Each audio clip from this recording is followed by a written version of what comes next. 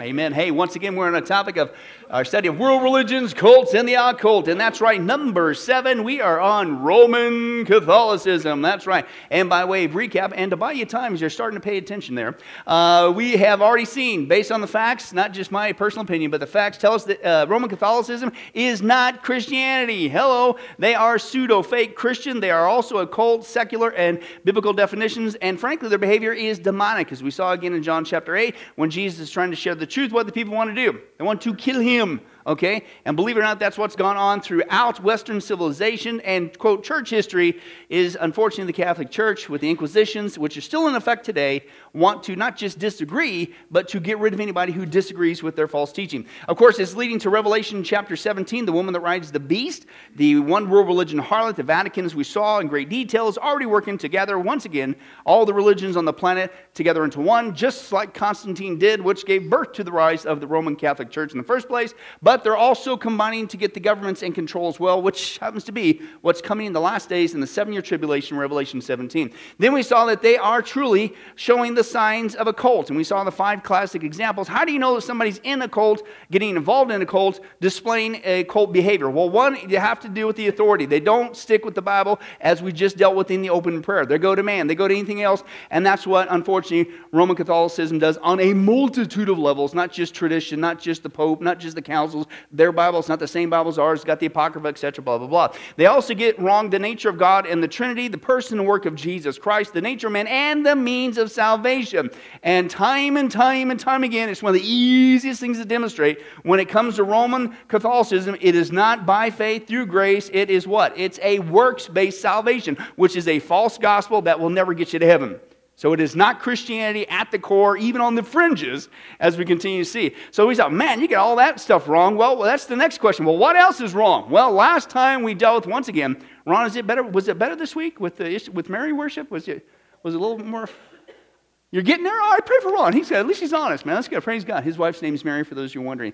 And we were joking. Hello. But anyway, Mary worship, okay? Yes, they do worship Mary, okay, and put her and give the attributes of God, etc. But it's not just Mary whom they worship and pray to and expect to give us the blessings, okay, instead of God. They also do it with these people called saints, okay, saints. Now, the whole Catholic premise of saints, which, by the way, are dead people, okay, in case you're wondering. That's the Catholic version. They're dead people that they have deemed they were super religious, super amazing. And over time, they get together and they say, well, this super amazing Catholic person, they are long dead, but we're going to say they're a saint. And now, because of that, you can pray to them and they will give you all kinds of neat stuff. And oh, by the way, here's a trinket you can buy that looks like them for $9.95. Now, you see, you think I'm joking, but that's really what it is in a nutshell. Okay, it's another money-making adventure. Okay, unfortunately for the Catholic Church, which is extremely wealthy. And I really think is the most wealthiest institution on the planet. Okay, to be honest with you, we saw that before. I don't want to go there again. But saints, before you can get to that, the whole premise the Catholic version of saints is completely wrong in the first place, let alone you shouldn't pray to them. We'll get to all that in a second. But the whole premise is wrong, right? The Bible actually does use the term saint, okay? But a saint is used 4 different ways in the Scripture, right? First of all, a saint is not a dead person who is a Catholic, who is super-duper Catholic-y, right? Okay, and then later they said, you're a saint, right? A saint deals with the people of God, right? Now, if you had a bad day, or maybe you argued as a husband and wife, and you're both Christians here tonight, go ahead and encourage each other. Turn to somebody and say, you're a saint. Right? I know, well, some of you just didn't want to say it, did you? Was it really that bad on the way in? I'd tell you what's going on. We'll pray to start the marriage study again. But no, that's what the Bible says, right? It's just 4 different kinds of saints in the Scripture. But the saints, scripturally, biblically, are talking about the people of God. Whoever's the person of God, whoever belongs to God, you're a saint. Let me give you a couple examples. Old Testament saints, just one verse. Psalm 106, quote, verse 16. They envied Moses also in the camp, and Aaron, the saint of the Lord. Aaron's a what? An Old Testament saint. New Testament saint. That's you and I today. That's why everybody's born again. You're a saint, right? Saint Bobby. That sounds good, doesn't it? I'm here for you. I'm making up for the last couple of weeks. I was picking on you. Philippians chapter 4, verse 21, just one example. Salute every saint in Christ Jesus, Paul says. The brethren which are with me greet you also. So again, who's he talking about? Christians, New Testament saints. Now there's also what's called a tribulation saint. Right? Revelation 13, verse 7, he, the Antichrist in the context, was given power to make war against the saints. Who's he talking about? It's not the church. These are the people who get saved during the 7-year tribulation, a tribulation saint. Then the fourth one, the example, is the millennial saints, those who are going to be a part of, with natural bodies, in the millennial kingdom. Not the church, because we're at the rapture prior to the 7-year tribulation. Okay, we get resurrected bodies, okay, at the rapture. Revelation 20, verse 4, they, the tribulation saints, the people who were murdered, okay, says they come to life and they reign with Christ for 1,000 years, the millennial kingdom. So they get to be a part of that, okay, along with the people that somehow survived, the people of God during the 7-year tribulation and the Jewish elect. So the Bible talks about 4 different kinds of saints. There's an Old Testament saint, there's a New Testament saint, there's a tribulation saint, there's a millennial saint. Okay? And again, that's important when people want to bring up, hey, the church is in the 7-year tribulation because I see that word saint. Doesn't mean it's the church. In fact, contextually, it's not the church. But we've talked about that before in other studies. But what is that? Was that what the Catholic Church says? Did we have to wait for them to decide that somebody gets to have that label? No. Anybody who belongs to God, of the people of God, you're a saint. Right? In fact, in the Hebrew, it's the Hebrew word kadosh. And it simply means, when it's used in the Hebrew, it means sacred, holy, holy one, or saint. And it's the same thing in the Greek. We've talked about this before. It's a hagios. Okay, a hagios, and it simply means the same thing. A most holy thing, a saint, right? So a saint, Old Testament, New Testament, Hebrew, Greek, is simply referring to the people of God. It's not at all. So we could stop right there. When it comes to this whole saint issue in the Catholic Church, it's not even biblical. Your whole version of it's wrong. But let's just play the little game and see what they do with their version of a saint is even right as well. And it's not, of course. All right, let's take a look at that. Is prayer to saints, by the way, dead people, and Mary, who died too, is it biblical? No. It is the official position of the Roman Catholic Church that Catholics, listen, do not pray to saints or Mary, but rather that Catholics can ask saints or Mary to pray for them. All this is word speak, right? Because listen to the very next statement. The official position of the Roman Catholic Church is that asking saints for their prayers is no different than asking someone here on earth to pray for us. Well, wait a second. On the one hand, you just said you don't pray to saints or Mary, but then you just said your official position is you're asking these saints or Mary to intercede for you. Last time I checked, that's praying to them. What? It's just word speak, right? Yes, you do pray to them. And we're going to see that abundantly clear. And that's what we saw last week with Mary. Oh, we don't worship Mary. Nope. Right? It's the same thing with saints. Oh, we don't worship saints. We don't talk to them. Yes, you do. Right? And we're going to take a look at that again. Now, obviously, the point is it has no biblical basis whatsoever, saints or Mary. The Bible nowhere instructs us as Christians to pray to anyone other than God.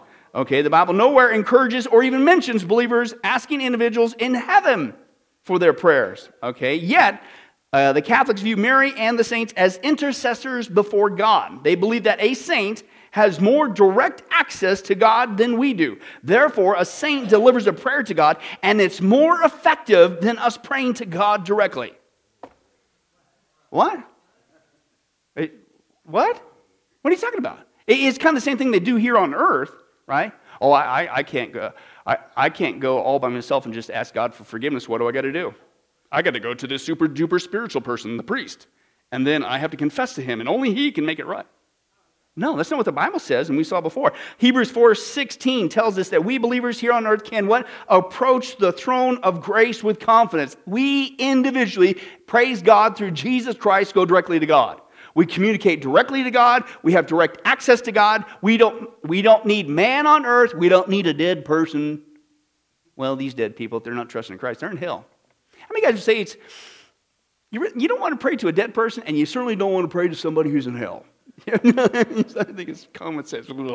Wow. 1 Timothy 2:5 says, for there is one God and what? One mediator between God and men, and that is Mary. Oh, I mean, all these saints. No, it's Jesus Christ. What are you talking about? Why would you go to someone? And that's what they're thinking. They're interceding for us. What's that? That's a mediator. It's only Jesus. And that's what the Bible says. How could you sit there and do that and promote that. Jesus is the only mediator, which indicates Mary and the saints cannot be mediators. They cannot mediate a prayer request to God. Further, the Bible tells us, listen, that Jesus, you talk about intercession, what's the scripture say? Jesus is interceding for us before the Father, Hebrews 7:25. Therefore, he, Jesus, is able to save completely those who come to God through him. Why? Because he always lives to intercede for them. So who's interceding for us? Jesus. And I like what he says here. He says this, with Jesus himself, scripturally, the Bible says, with Jesus himself interceding for us, why would we need Mary or the saints to intercede for us? And whom would God listen to more closely than his own son? But see, that's the problem. That's how much they have elevated Mary and the saints, especially with Mary, as we saw last week, is Mary's the one who they call the co-redemptrix, right? That we have to go through her, then she's going to put in a word with Jesus, and then it's only because he really likes Mary or loves Mary that, okay, I'll let him in. That's what they teach, right?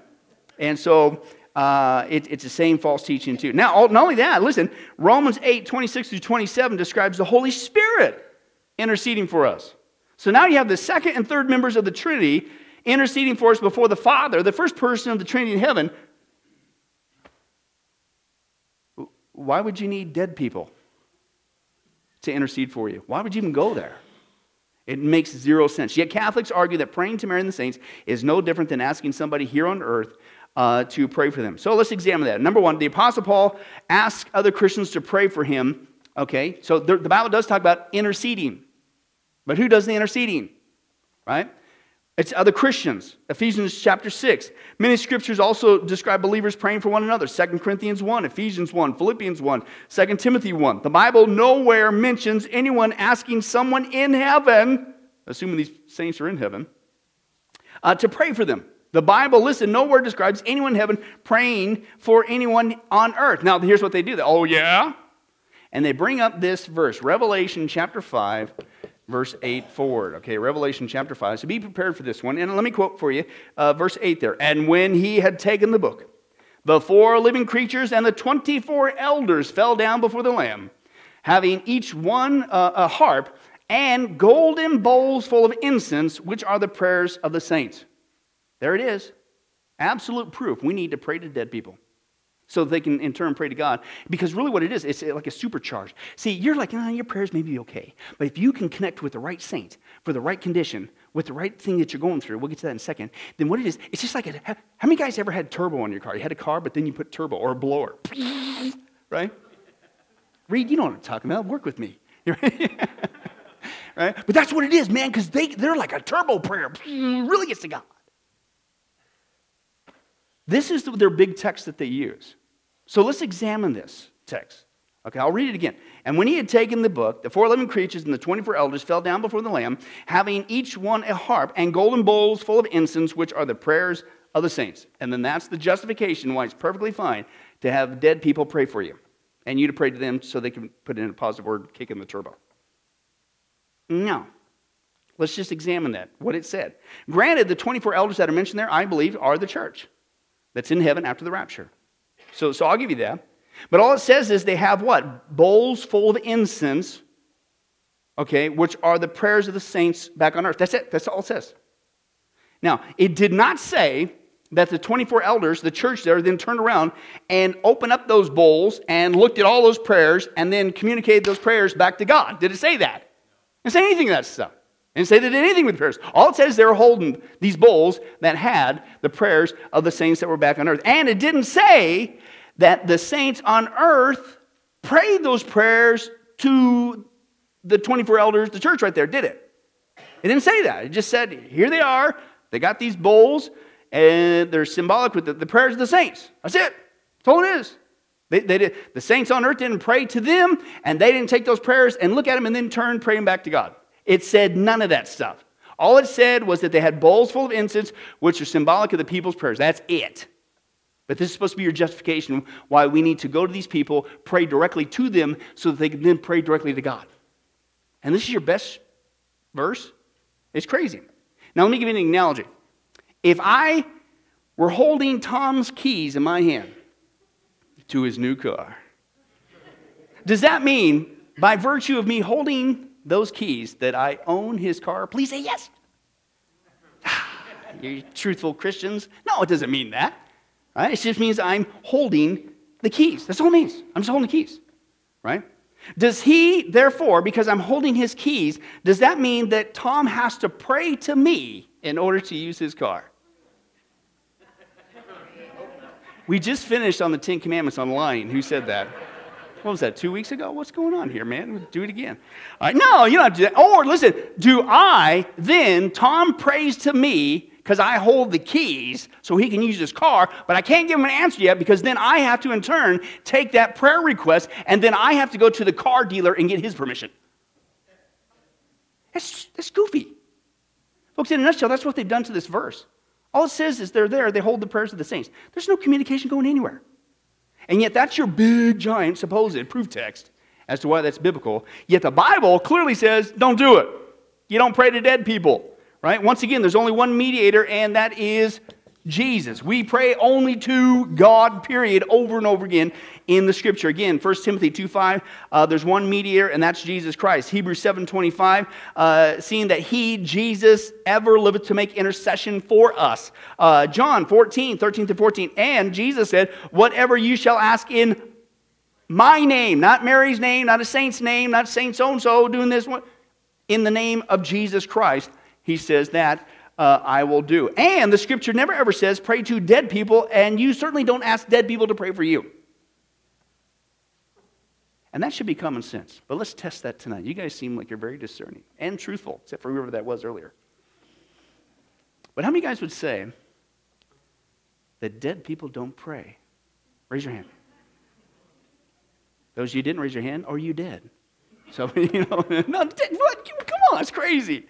The Scriptures never says to pray to a dead person and don't ask them to pray for you. Matthew 6:9, what's Jesus say? Then pray like this. Here's our model of prayer, right? The Lord's Prayer. What's he say? He says, pray like this. Our Father. He didn't say our mother in heaven? He didn't say Saint so-and-so, take a pick. What's your problem? What's your ailment? Let's go down the list, get the right one in order for it to be effective. He said, our Father in heaven, hallowed be your name. Philippians 4:6, be careful for nothing, but in everything by prayer and supplication with thanksgiving, let your requests be made known unto God, the Scripture says. Lamentations 3:40-41, let us test and examine our ways, return to the Lord, let us lift our hearts and hands to God in heaven, right? So there's no biblical basis for this whatsoever. Number 2, let's continue to put it to the test. Mary and the saints are not omniscient. What's that mean? All knowledgeable, all everywhere present. They're not God. Only God has those attributes. And that's the problem, isn't it? We saw that they give those attributes certainly to Mary. And we'll see even again tonight with their sample prayers. They do it to saints too, right? Okay. Well, because they're not omniscient, because they don't have God's powers and abilities, then the point is this, then they're still finite beings, okay? How could they possibly hear the prayers of millions of people? Because millions of Catholics all over the world are doing this right now, as we speak. They're praying to dead people and to Mary, who's dead too. How can they, right? How many guys ever been in a Sunday school club? How many guys ever been in children's church, been a volunteer there? Right? And all of a sudden you got like 12 kids show up, right?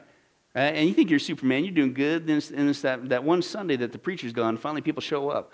And then there's 18 people that show up. 18 kids, man. 18 kids. Can you imagine 18 kids? Isn't it so awesome? You sit there and they speak one at a time. They're very polite. It's awesome. And it's just one message after one, and you're able to catalog, answer everything. It's just a pleasant experience. Yeah, what's that message online? Yeah, right? Can you imagine a room full of that many kids? These guys are they're dead. And again, the saints, they're even in heaven, but they followed the Catholic Church, they're in hell. But Mary's in heaven. But she's just a finite being like the rest of us. How could she, millions? It's impossible. It's crazy. Right? Only God can do that. And also the Bible, when the Bible mentions praying and or speaking with the dead, it is always in the context of sorcery, witchcraft, necromancy, divination, which the Bible obviously condemns. And we've seen that many times before. Leviticus 20, verse 27, men and women among you who act as mediums and who consults the spirits of the dead. What are you doing right here? You're consulting what? The spirits of the dead. Mary's dead. I believe she's in heaven. Saints, if you're following the Catholic way of trying to get to heaven, you're not there. You're in hell. But there's still dead people. What's the scripture say? Who consults the spirits of the dead must be put to death. It's an abomination to God. Right? Deuteronomy 18, we've seen that so many times. God says, when you go into the land that the Lord your God has given you, don't imitate the ways of the nations there. Don't let your son or daughter pass through the fire. Remember Molech, they were throwing their babies. We saw that before, just like today with abortion. Or who uses divination, or an observer of times, or an enchanter, or a witch, or a charmer, or a consulter with familiar spirits, or a wizard, or a necromancer, communicating with the dead. For all that do these things are an abomination to God. Why? Because God wants us to know the truth, and this is demonic, and you're going to be deceived. But the other thing, too, is prayer, okay, it's no small thing. Prayer, when you pray to God, what is that? Prayer is a form of worship. God alone is only worthy of our prayers because He alone is only worthy of worship. And so you're giving worship over to dead people when you do this. Major, major problem. But what do we see in the scripture? You see two different entities that people tried to worship, but were turned away. And those two examples in the scripture were angels and man. Let me give you two of those examples. Revelation 19:10, then I bowed down at the angel's feet to worship him, but he said to me, do not worship me. Right? So a true angel from God, what's he going to tell you to do? No, don't worship me. He said, I'm a servant like you and your brothers and sisters who have the message of Jesus. Worship God. So if it's a true angel from God, what's he going to tell you to do? Even if you were starting to flib up. Whatever flib is. I knew you were going to catch it. But anyway, all right. You're going to see it say, worship God. Right? But listen to this. We got another one. Peter, Acts chapter 10. When Peter entered, Cornelius met him, fell at his feet, and worshipped him. What did Peter say? Peter said, well, man, you think it's cool now? Wait till I'm dead. And then hopefully not too soon, because I don't want to float around. You know, because remember, when you become a saint, the Catholic Church teaches they get to skip purgatory. And they go straight in. Which I did a little research before I came in tonight to this study. Wait a second. So you say that when you canonize somebody as a saint, they get to skip purgatory. Well, we saw purgatory is not even true in the first place. It's an abomination. You go there to purge, work off, suffer off your sins. You're only forgiven your sins through Jesus Christ. But anyway, so it's not even true, but that's what they say. You get the shortcut. You get the instant. But then wait a second. I got to think about this. Did you know Mother Teresa, they turned into a saint last year, 2016? But did you know, for those of you hooked on math, she died in 1997. So what's that, 16 years? 19 years? 19 years. 19 years. What was she doing? Ooh.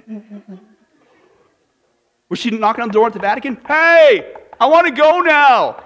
Can you make a decision? Am I going to purgatory or not? Well, what happened? There's 19 years in between. So did she go to purgatory? And then she got out? How does that work? And then she gets to go. But that's what happened. When they canonize a saint, they don't have to go to purgatory. But there's a delay. Anyway, whatever, so let's move on. But what's Peter say? Peter helped him up and said, hey, stand up, I too am only a man or a human. Now, you're thinking, oh, come on, they don't really do this. Because remember, what do they say? Every time when you confront them and say, oh, we don't worship Mary, and then you look at the practice, look at the behavior, and look at the official Catholic teaching, even from the Catechism. Yes, you do. And it's the same thing when you come saying, oh, no, we don't pray to saints, right? Right? We only ask them, well, what's that? That's praying to them. Hello. Right? Oh, but we don't worship them, right? Yes, you do. And what I'm going to read to you is from Catholic.org or Catholic Online. This is their website, not mine. And I'm going to read to you some sample prayers because in case you don't know how to make it up yourself, we're here to help you get kick-started. Because don't forget, you got to buy that figurine to remind you of this person you need to pray to other than God. The first one is a sample prayer to Mary. Quote, This is the prayer to Mary, Queen of Heaven. Remember where we saw what Queen of Heaven came from? I'm not making up. I just printed off their site. Queen of Heaven. Remember Queen of Heaven? Who was Queen of Heaven? That's that Old Testament demonic entity that Israel began to worship. And Ashtar, where we get Easter and things of that nature, was an abomination to God. They just wouldn't do it. But anyway, so here's what it says. Quote, Queen of Heaven, rejoice. So they're praying to this supposed Mary. Queen of Heaven, rejoice. Rejoice, me glad, Virgin Mary. O God, grant that through the intercession of Virgin Mary, we may attain the joy of eternal life. What? Did you go through Mary to get eternal life? No. But that's Mary. But again, they do the same thing to the saints. Let me give you a couple examples. And again, this is from their site. These are just sample, in case you don't know how to get kick-started. We're here to help you out. All right? Saint Anthony. And he's supposed to be the guy who is zealous for justice. Okay? Because we're going to see in a second, they got a saint for everything. And the key word is everything. Every occupation, every illness, everything. And I'm not joking. Wait till you hear some of them. Wow. Oh, and by the way, don't forget to get that little trinket that reminds you of $9.95. What?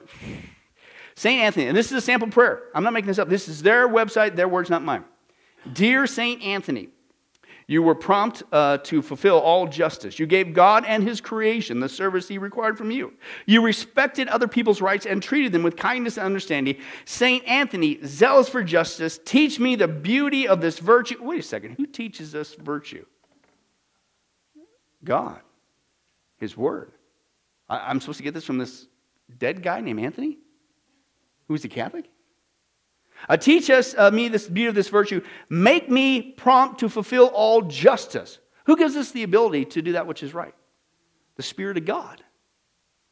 And to prompt me to fulfill all justice toward God. Help me also in my pressing needs. And it literally says here, name them. You get to insert that part. They can't make that one up for you. Right, so you got to get specific. What's your pressing need? Wait a second. Who's our provider? Who meets our needs? Who do we go to when it says we have prayer and supplication? God. This is their own examples. And does that sound like they're praying to this guy? This dead guy, St. Anthony? Oh, we don't pray to them. I'm just reading your prayers. St. Jude. St. Jude, listen to this one. Right? St. Jude. And this is a sample prayer. Faithful servant and friend of Jesus. The church honors and... what? Honors, and listen to this word, and invokes you. Ooh, that's weird. You know that one, Bobby. We got a similar past. You invoke spirits, all right, in the occult. You don't want to invoke this one. But anyways, honors and invokes you universally as the patron of hopeless cases, of things despaired of. Pray for me, dead person, who I am so miserable. Well, I wonder why. You don't know Jesus, and you're not praying to Jesus, and this ain't going to help you out. Pray for me who am so miserable. Make use, I implore you, of this particular privilege, according to you, to bring visible and speedy help. Again, where does our help come from? From God, not a dead person. Come to my assistance in this great need, that I may receive the consolations and succor of heaven. Whoa, how do we get the blessings of heaven? Through Jesus, not some dead guy named Jude. Okay? I promise you, O blessed St. Jude, remember, we don't pray to them.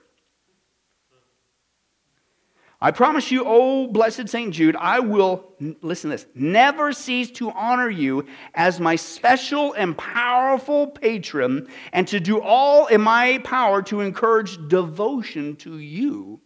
Amen. Wait a second. Honor, I'll never cease to honor you. Who are we supposed to honor? God. And who we're supposed to give unceasing devotion to? I'm supposed to give it to a dead guy? Again, they're really literally praying to dead people, not just Mary, dead people that they've categorized, and they're the ones supposed to give us all this favor. Now, notice he used this word there. Man, I'm running out of room already. This word there, patron. Patron. What's a patron? Patron saint. You've probably heard of that. Well, again, this is their own definition. Catholic.org. What is a patron saint? Patron saints are chosen as special protectors or guardians over areas of life. Really? Who's the one who guards our life? God. Now, does he send an angel? Hebrews talks about that. Angels are ministering spirits sent to those who inherit salvation, us, right? But not dead people. Oh, and by the way, angels, as we saw before, they're not dead people. Okay, when you die, you don't turn into an angel, and you certainly don't turn into a chubby baby and do like that. Okay?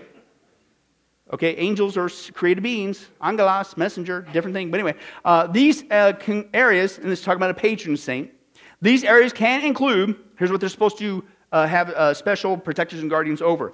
They can include occupations, illnesses, churches, countries, and causes, anything that is important to us. And I stress that word there, anything. We'll get to that in a second. Recently, the popes, and this is their own website, recently the popes have named patron saints, but patrons can be chosen by other individuals or groups as well. So if you ain't got 19 years to wait, just make it up. Patron saints are often chosen today because of an interest, talent, or event in their lives, and that overlaps some special area. Angels can also be named as patron saints. Whoa. What did we just see in Revelation? When the angel, what did he say to do? Don't worship me. Prayer is a form of worship. Don't worship me. Who do you worship? A God. So they literally say, angels can become these ones to intercede for you as well. This is their own words, okay? A patron saint can help us when we follow the example of that saint's life. Whose example are we supposed to follow? Jesus Christ. And when we ask for that saint's intercessory prayers to God. For example, they say, Francis of Assisi loved nature, so obviously he is the patron saint of ecologists. Francis de Sales, he was a writer, so he's the patron of journalists and writers. I'm not making this one up. Clare of Assisi, and this is on their website, Clare of Assisi was named patron of television. Because one Christmas, when she was too ill to leave her bed, she saw and heard Christmas Mass, even though it was taking place miles away. So if you're getting bad interception, especially during the Super Bowl, that can be frustrating. You know what to do. No, don't you dare do it. Oh, and again, see, you think I'm lying? After this, underneath this patron saint, this is their own website, they had to make sure that you can, and don't forget to make your purchase of saints jewelry, saints medals, and saints pendants at catholicshopping.com. Big cash. Starting to wonder why they ripped out the second of the 10 Commandments, you shall have no idols? Kind of ruin your business, wouldn't it? All right. Now, here's an example to praying to one's patron saint. Again, you can make it up if you don't have time to wait. Oh, heavenly patron, in whose name I glory. Whoa. Who do we glorify? Only God, right? In whose name I glory. Pray ever to God for me. Strengthen me in my faith. Who strengthens us in our faith? Jesus. Establish me in virtue. Guard me in the conflict that I may vanquish the foe and attain to glory everlasting. So not only Mary, now this dead person, and even one you get to make up, in case you can't wait, you're going to pray to someone dead in the past to get you to everlasting life. Crazy. Now again, as I said, they got a whole list of these saints, and I'm just going to rip through them real quick. I'm not making this up, and of course I don't have time to read them because we'd be here forever.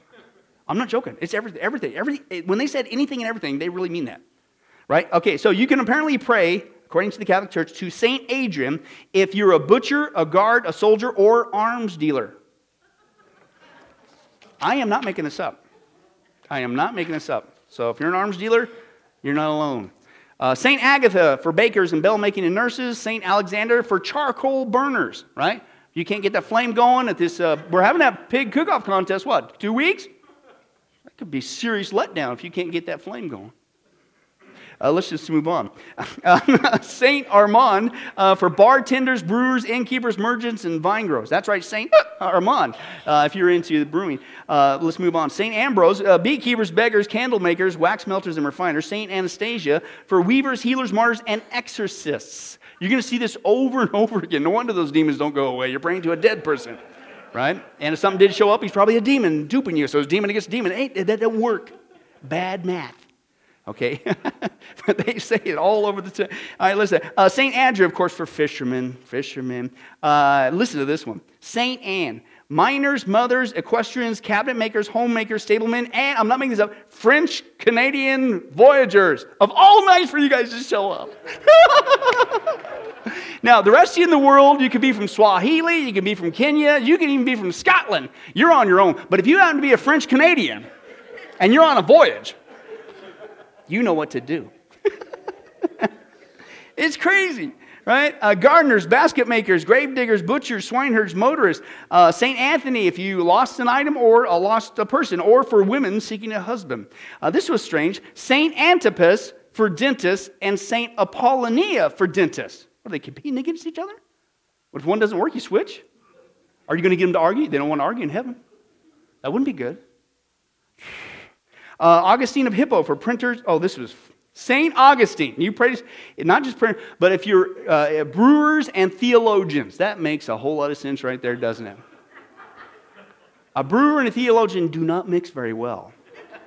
And maybe it was St. Augustine who came up with this false teaching. I don't know. But let's move on. And again, I don't have time to go through them all. Listen, these are all the different occupations. And everybody, you can have your own, no matter what you're going through. Engineers, firemen, Italian Marines. Not just Marines, but Italian Marines. Fireworks makers. I'm not making this one up. Servicemen of the Russian Strategic Rocket Forces. That's St. Barbara, by the way, in case you haven't been from... Wow. Mathematicians, geoscientists, stonemasons, tanners, trappers, couriers, hospital administrators, Italian prison officers, nursing mothers, farmers, farmhands, bridge builders, pawnbrokers, bankers, advertisers, mountaineers, and skiers, dairy workers, unemployed gamblers. I'm not making it up. St. C-A-J-E-T-A-N. However you pronounce that. How about skip the saint thing and stop gambling? You can probably hold a job or something. But let's move on.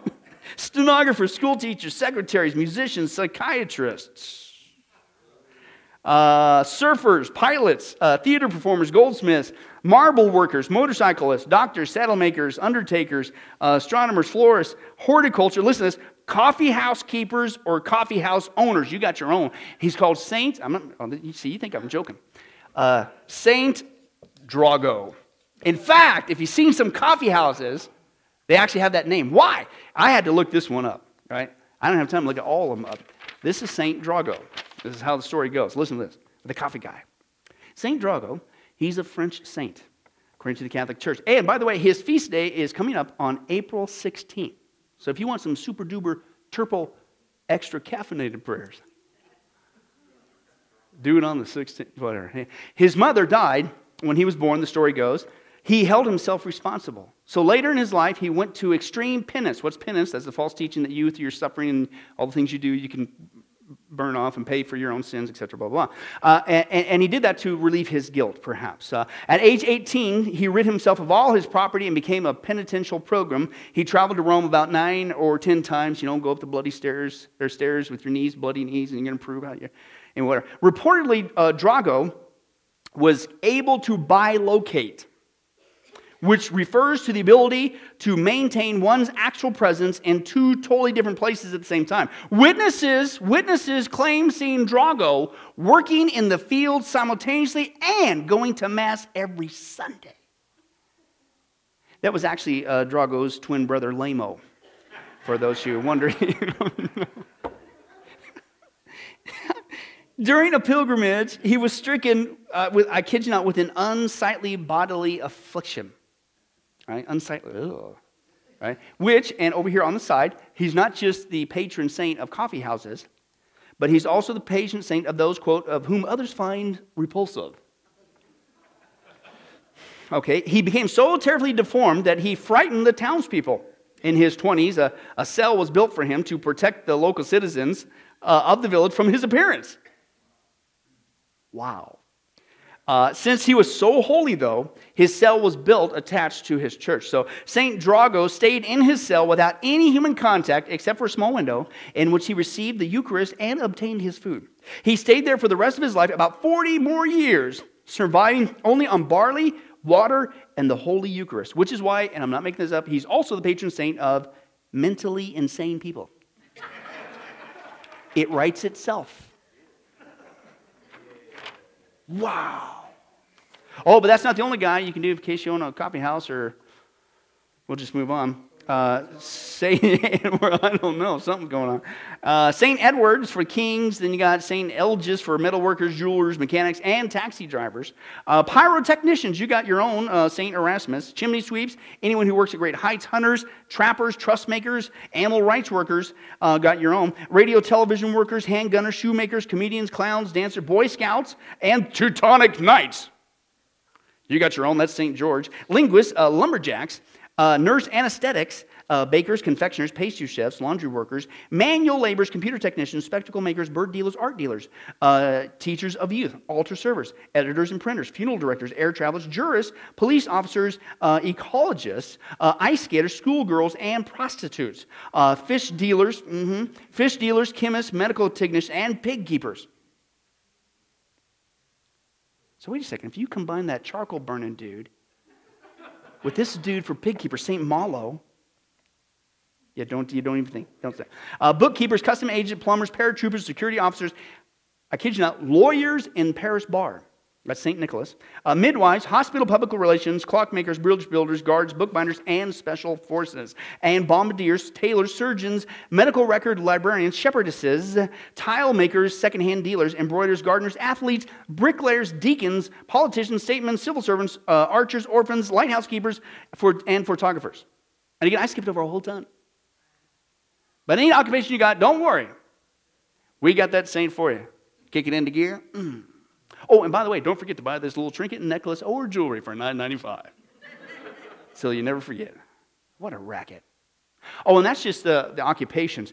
Let's take a look at the ailments, illnesses, and dangers, right? Because, it's a job, but in life, things happen. So what are you going to do? And it's kind of funny, but then it's really sad. Because this whole time, if you just turn to Jesus,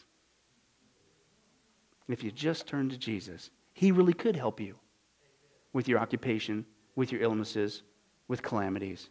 But no, this false teaching that says they're Christian says pray to these dead people. Crazy.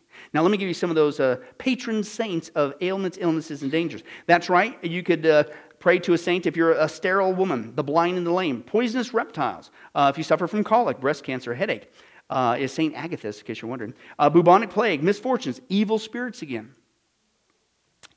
And this one, I'm not joking, St. Albinus. Now, you remember this name because this could come in handy. And there's only one thing mentioned. See, some of these saints, they get several different things mentioned. Like, this one gets evil spirits, leprosy, thunderstorms, and bacterial diseases, all wrapped into one. But the saint I'm about to share with you only has one apparent, profound specialty. That's right. And that is St. Albinus. I'll even spell it for you. A-L-B-I-N-U-S. Because that is a saint that you apparently go to against pirate attack. Can you believe that? Are you serious? Remember, anything and everything. And $9.95. Don't forget to pin it. You gotta be kidding me. Or don't forget, you got a patron saint if you're experiencing a fire or snakes and snake bites against a demonic possession, mental illness, poison, and wild beasts, sudden death. You pray to apparently St. Andrew Avellino if you're experiencing sudden death. That's a double no-no. St. Andrew, dead. Dead people do no thing. You just died. You do anything and everything. $9.95. Riot, civil disorder, missing people, lost things, epilepsy, gout, toothache, kidnapping, deafness, sore eyes, cattle diseases, chest problems, lung problems, gambling addictions, ailments of the throat, horse theft, sick horses, eye disease, childhood illnesses, motorcycle, bicycle accidents, evil spirits again, rabies, pandemics, earthquakes, the pain of women in labor. And I'm not making this up. Do you suffer from procrastination? Do you? I wish I was making this up. Here's the saint that apparently fixes procrastination. It's Saint Expeditus. I'm not making it up. It's right here. Come on. You made that one up. That's a $9.95. Don't forget that trinket. $9.95. Wow. Hey, but we also got one apparently for venereal disease, suffers, hemorrhoids, floods and drowning, bubonic plague, knee pains, adultery, marital difficulties, loss of parents, torture victims, pregnancy, fever, rats, and mice, hailstones, gout, fear of insects, epilepsy, rheumatism, bullies, immigrants, and migrants. Ooh, that's a hot topic today. Immigration. Maybe we need to go to St. Lorenzo Ruiz. No, let's not. Gallstones, poverty, disease of the skin, sexual temptation, alcoholics, disease of the kidneys, back pain, school-related students' crises. Wow. And demons again, don't forget that. Against criminals, diabetics. You got cramps. How about stress relief? New Year's blues. I kid you not. That's almost like the pirate thing. Oh, man, what are we going to do? Oh, I feel so horrible. Oh, hey, give it up for St. Pio. P-I-O. That's a pile. A falsehood. Rape victims, cough, sneezes, open wounds, drought, cholera, cold weather, foot troubles, anginas, syphilis, panic attacks, bed bugs, and locusts. Obsessive compulsive disorder. You pray apparently to Saint Ubald. How to give you that?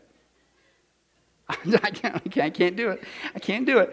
Blight, frost, faintness, stiff neck, lightning again, oversleeping, whooping cough, and that's right, dangers of the sea. And I skipped over a ton, and this isn't all of them. Anything and everything but God. We got it covered for you. Anything and everything by a dead person, if you're not into that Mary thing, $9.95. And who knows, probably costs a whole lot more. If you want to get special embroidered stuff, it's crazy. And this is what they do. Now, they also have patron saints of places. I'm not going to go through all those. Literally every continent, they got supposed over cities and towns and all that stuff. They got saints for all that stuff. Is absolutely, completely unbiblical. Now, believe it or not, we get into one page in your workbook tonight as we close. And we're going to skip the page that says big questions and witnessing for Catholics, because Lord willing, we're going to talk about that next week as we finish up. But since we're on the theme of what else did you get wrong, I want to show you through this term over here, Roman Catholic terms, on that page, flip it over there. And just even in their terms, we've already seen a ton of things that get wrong. Why? Because you're following the road of a cult. And your authority is not from the Bible. And anytime you get outside the Bible, you're going to come with all kinds of bad false teaching. But they got so much false teaching, let's rip through very quickly their own terminology. And it's all false teaching. There's so much false teaching, it's embedded in their own terminology. Not a couple things, not one here, not three there, everything. Listen to this. All right. Absolution. That's the Catholic act of releasing somebody from their sin by God through means of a priest. Is that true? No, it's a false teaching, but that's their term. It's embedded in false teaching. Assumption. That's supposedly where the taking of the body and soul of Mary directly into heaven. Did that happen?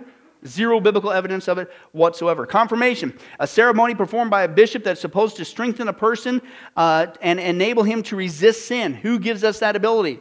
The Holy Spirit, not some ceremony of man. It's usually done at the age of 12. The bishop dips his right thumb in holy oil, anoints the person on the forehead, making the sign of the cross, and says, be sealed with the gift of the Holy Spirit. When are we sealed with the Holy Spirit? Ephesians chapter 1, at the moment of salvation. And it's not by man doing a ceremony else. Consecration. A moment during the ceremony of the Mass where God allegedly, through the priest, changes bread and wine into the body and blood of Jesus. Is that true? Absolutely not. Eucharist, skip down one. The elements of the communion supper with the bread and wine are the body and blood of Jesus Christ. Is that turned into the... No. Again, it's not just they got false teachings. Even their own terminology is all false teaching. It tells you how much there is.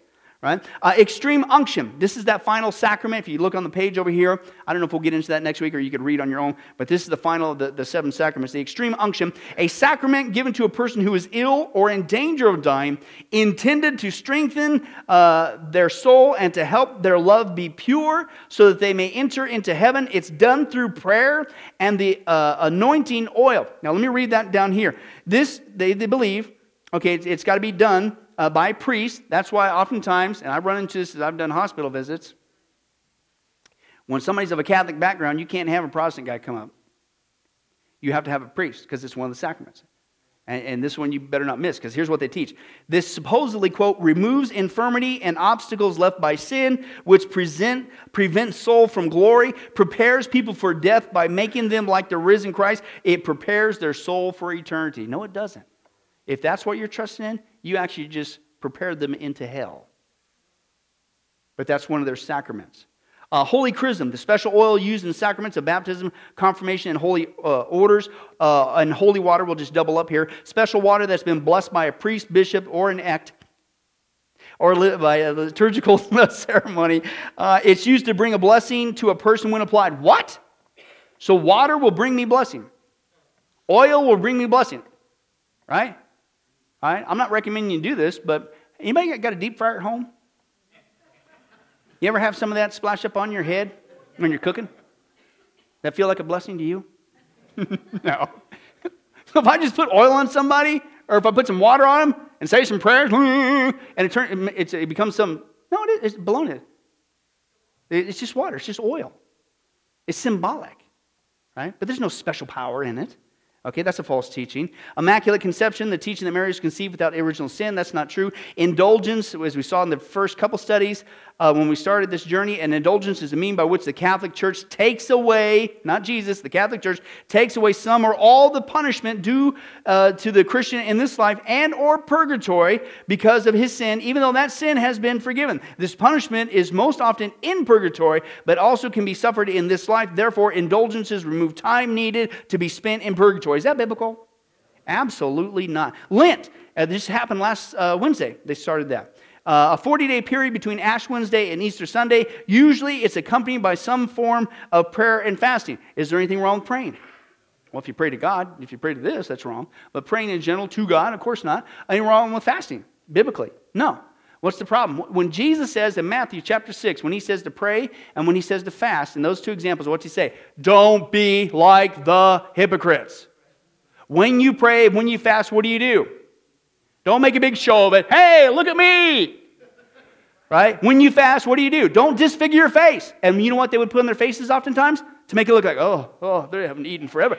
They put ash on their face. What's done on Ash Wednesday? Hey, look at me. I'm going to Ash Wednesday services. Woo, aren't I spiritual? Whoa. And in case you don't realize it, and what's Jesus say? Hey, pray and fast in God, praise God. But don't make a big show of it. If that's what you did, you just got your reward from men. Okay? Do it in secret between you and your Father. Mass, a reenactment of the sacrifice of Christ on the cross and a ceremony performed by a priest. This ceremony is symbolically carried out by the priest. It involves consecration where the bread and wine are changed into the body and blood of Jesus Christ. Is Jesus sacrificed over and over again? Is that his real body? No, not at all. Penance, the means of which that all sins committed after baptism are removed. Because again, they believe that in baptism that's what's going to remove you, but the rest of it, you're pretty much on your own. Which, of course, baptism, they want you to be done as a kid, as a baby. Which babies don't even know what in the world's going on. Usually they freak out. When you're, all right. But anyway, so the means are assigned by a priest and usually consist of special prayers and or deeds performed by the sinner. So is that how we get our sins forgiven? Absolutely not. That's unbiblical. A relic, that's a part of the body of a saint, including clothing or jewelry. The relic is considered holy due to its association with the saint. Now, as we saw before, they still do that today. There's still people traveling around, and it's a good way to drum up some cash. Because you got to come pay and see this stuff. Right? And that's what they did to build the cathedrals over in Europe. And that was one of the things that Martin Luther and the other reformers said, that's it, this is nuts. Right? You're selling indulgences. But it's also to come check out these relics. And things that they would say they had a piece of the cross. Right? They got a vial filled with Mary's breast milk. I'm not making this up. Right? All of a sudden people come flocking and they say, oh, it's holy, oh. Still do it today. Okay, but let's move on. That's a relic. Rosary, as we saw before in the first couple of studies, the string of beads contain 5 sets, 10 small beads. Each set of 10 separated by another bead. It also contains a crucifix. It is used in saying special prayers, usually to who? Oh, but we don't pray to Mary. To Mary, where the rosary is used to count the prayers. Okay, saint, a very holy person, right? Who makes us holy. We're not holy in of ourselves. It's Jesus Christ, right? And it's anybody who belongs to God. Usually, though, they say it's someone who's been dead for many years and has been canonized by the Catholic Church, and saints do not have to pass through purgatory. Again, what did Mother Teresa do for 19 years? So, let's move on. Let's just do the final one. Transubstantiation, the teaching, the bread and wine, and the communion supper become the body and blood of the Lord Jesus Christ. Consecration during the Mass. No, again, it's not true. But folks, what I wanted to bring that out through is because, again, we're finishing up. What else do you get wrong? Once you get off track, and certainly off track of the Bible, and flip it around, are you starting to understand why you and I should never budge from this book? No, but what if somebody comes up to you and says, but God told me to tell you? Run. No, but I had a vision from God, and He told me, and I cried, alligator teeth. He gave me a vision for America. America's going to run. That's where all this stuff starts from. And people think, oh, it's just a small thing. No, because once you do that and you get away from the Scripture, it's coming. It's coming. You have to stick with the Bible. Don't let anybody dupe you with any feeling, any emotion, any experience, any so-called authority get you away from that book. The good news is you stick with the Bible, no man can deceive you. And you won't fall for it. And you continue to walk in God's blessing. But I wanted to share with you that last one because, again, even in their own terminology, there's so much false teaching, it's built into their verbiage. The Roman Catholic Church doesn't get it just wrong on a couple items. It's all over the place. And I'll do it once again for effect. And this is why it personally bugs me when you're watching the news and they say, and now for the Christian perspective. And who do they show? The Catholic Church. Some priests, Catholic. It's like, you've got to be kidding me. You've got to be kidding me. And that's supposed to be the Christian voice? Crazy. Lord willing, next week we're going to finish up. How in the world do you reach these people? Because guess what? Just like everybody else, they need to be reached for Jesus, right? How do you best go about that? We'll take a look at some of those things next week. Let's pray. Well, hi, this is Pastor Billy Crone of Sunrise Baptist Church and Get a Life Ministries, and I hope you enjoyed today's study. But in closing, before you go, let me ask you one final question. If you were to die today, are you sure that you go to heaven and not hell? You see, here's the problem. The Bible says that nobody automatically gets to go to heaven, and that's because God is holy and we are not. The Bible says that the wages of our sin or our unholiness or the wrong things that we have done have separated us from God. And the wages of our sin or unholiness means that we deserve to die and receive God's judgment to go to hell and not heaven. In other words, we're disqualified for heaven. And that's because God being holy and us being not, the two cannot mix. So what are we going to do? Well, that's bad enough. The other problem is we don't even want to admit this dilemma, even though God already knows it all. And so out of love, God gave us something called the 10 Commandments to show us that we're really disqualified for heaven. We're not holy, we're not perfect like Him. Let's take a look at just a few of those here today. The Bible says, the 10 Commandments says, you shall not bear false witness. That means lying. How many of you ever told a lie before? Well, those of you who didn't raise your hand, you just did. Okay, let's be honest, folks. Let's not tell another lie. We've all lied. Well, believe it or not, that disqualifies you for heaven. That's how holy God is. He is the truth. He does not lie. And so that makes us a liar. Another of the 10 Commandments says, you shall not steal. Okay? How many of you have ever taken anything without permission? Well, all of our hands should have went up at that one. We've already said we're a bunch of liars. Okay, well, we've all done that. And it doesn't have to be a bank. It could be a pencil in the 3rd grade. That means that we're a thief. Okay? The Bible says that God is so holy, even His name is holy, and that's why one of the 10 Commandments says, you shall not use the Lord's name in vain. Hey folks, isn't it ironic how now the blessed name of Jesus Christ, the Bible says there's no other name under heaven by which men might be saved, Jesus Christ, has now become a cuss word? Folks, the Bible says that's the sin of blasphemy. Okay? And folks, let's be honest, we've used God's name in vain before. The Bible also says in the 10 Commandments, you shall not commit adultery. And Jesus takes the standard even higher. He says, listen, it's not just physical adultery. He says, surely I tell you that if you look at another person with lust in your eye, you've committed adultery in your heart. God looks at the heart. One more out of the 10 Commandments says, you shall not murder.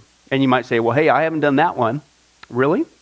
The Bible says that the sin of hatred is akin to the sin of murder. You, in other words, in your heart, wish they were dead. You pulled the trigger, if you will, in your own heart. And the Bible says God sees that, and it's just as bad. He knows the mind, He knows the hearts, the thoughts, and the intents that we have. Folks, that's just 5 out of the 10 Commandments. How you doing? Not very well. None of us can keep them. They're God's x-ray to show us that we're disqualified. And so when, not if, your time comes, because we're all marching towards the grave at different speeds, you're going to have to stand before God. And you're going to have to say who you really are. He already knows. Hey, God, let me into heaven. I'm a liar. I'm a thief. I'm a blasphemer, adulterer, and a murderer. Folks, the Bible is clear. Such people as these will not inherit the kingdom of heaven. That's the problem. Here's the good news. God so loved the world that He sent His one and only begotten Son, Jesus Christ, that whoever believes in Him, what He did on the cross on our behalf, that we will not perish, we will not go to hell, but He will give us the gift of eternal life. Jesus died on the cross to forgive us of all of our sins. It's something that we don't earn. We can't earn. It's a gift, the Bible calls it, and a gift cannot be earned. He was taking the death penalty in our place. That's what the cross was of the day. And that if we would just ask Jesus Christ to forgive us of our sins and believe that in our heart that God raised Him from the grave, showing that His death is satisfactory to God to forgive us of all of our sins, no matter what we've done, the Bible says we shall be saved. The Apostle Paul says that if we confess with our mouth Jesus is Lord and believe in our heart that God raised Him from the grave, we will be saved.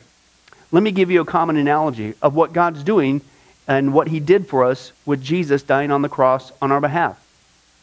In life, we know that people can be sentenced for a crime to where they're actually on death row. The courtroom scene has completely finished. The gavel has already sounded. They are going to jail, and they're just awaiting their time before they go to the death penalty. As they're sitting there in the jail cell, it's a proven fact they did what they did. Everybody knows it. They're just waiting for that time for their number to come up, so to speak, and walk down that hall and be executed. There's nothing they could do to reverse their crime. No amount of good works in that jail cell can reverse what they've done. It's too late. It's over. But believe it or not, there's one way that people even today can get off a death row. And that's if the one in authority, the governor, if he were to, out of mercy and kindness, nothing that the person did, because they don't earn it and they don't deserve it, and they can't earn it, if he would grant them what's called a pardon, out of the kindness of his heart, he has the authority to grant them a pardon and absolve them completely of their crimes against the state. And did you know that there's actually been people that this has happened to, that the governor, out of mercy, has granted them a pardon as a gift, and they've gone down to the jail cell and handed that person, extended it through the bars, here, I'm granting you a pardon. If you would just receive it, you can go free right now. And did you know that there's actually been people who've said, no, I don't want your pardon. And so what happened is of their own doing, even though they had a way out, they still had to go to the death penalty. Folks, can I tell you something? That's what God did for us with Jesus dying on the cross. He sent His Son to take the death penalty in our place. God, has the authority to grant us through Jesus a complete pardon. And every day that you're still alive, God is extending to you spiritually this pardon. But a pardon does you no good unless you reach out and receive it by faith. Won't you do that today? Won't you call upon the name of Jesus Christ? Ask Him to forgive you of all of your sins, to trust in His work on the cross to pardon us from all of our crimes, our sins against God. God loves you. He wants a relationship with you. But there's only one way to heaven. It's Jesus. There's only one way to get off a death row. It's through the cross of Jesus Christ. Won't you do that right now? Well, this has been Pastor Billy Crone of Sunrise Baptist Church and Get a Life Ministries. And if there's anything that we can do for you, please don't hesitate to contact us. Our number, our information will come up here on the screen shortly. And if there's anything we could do for you, please don't hesitate to let us know. Thank you for joining us. And remember, I hope to see you in heaven. God bless.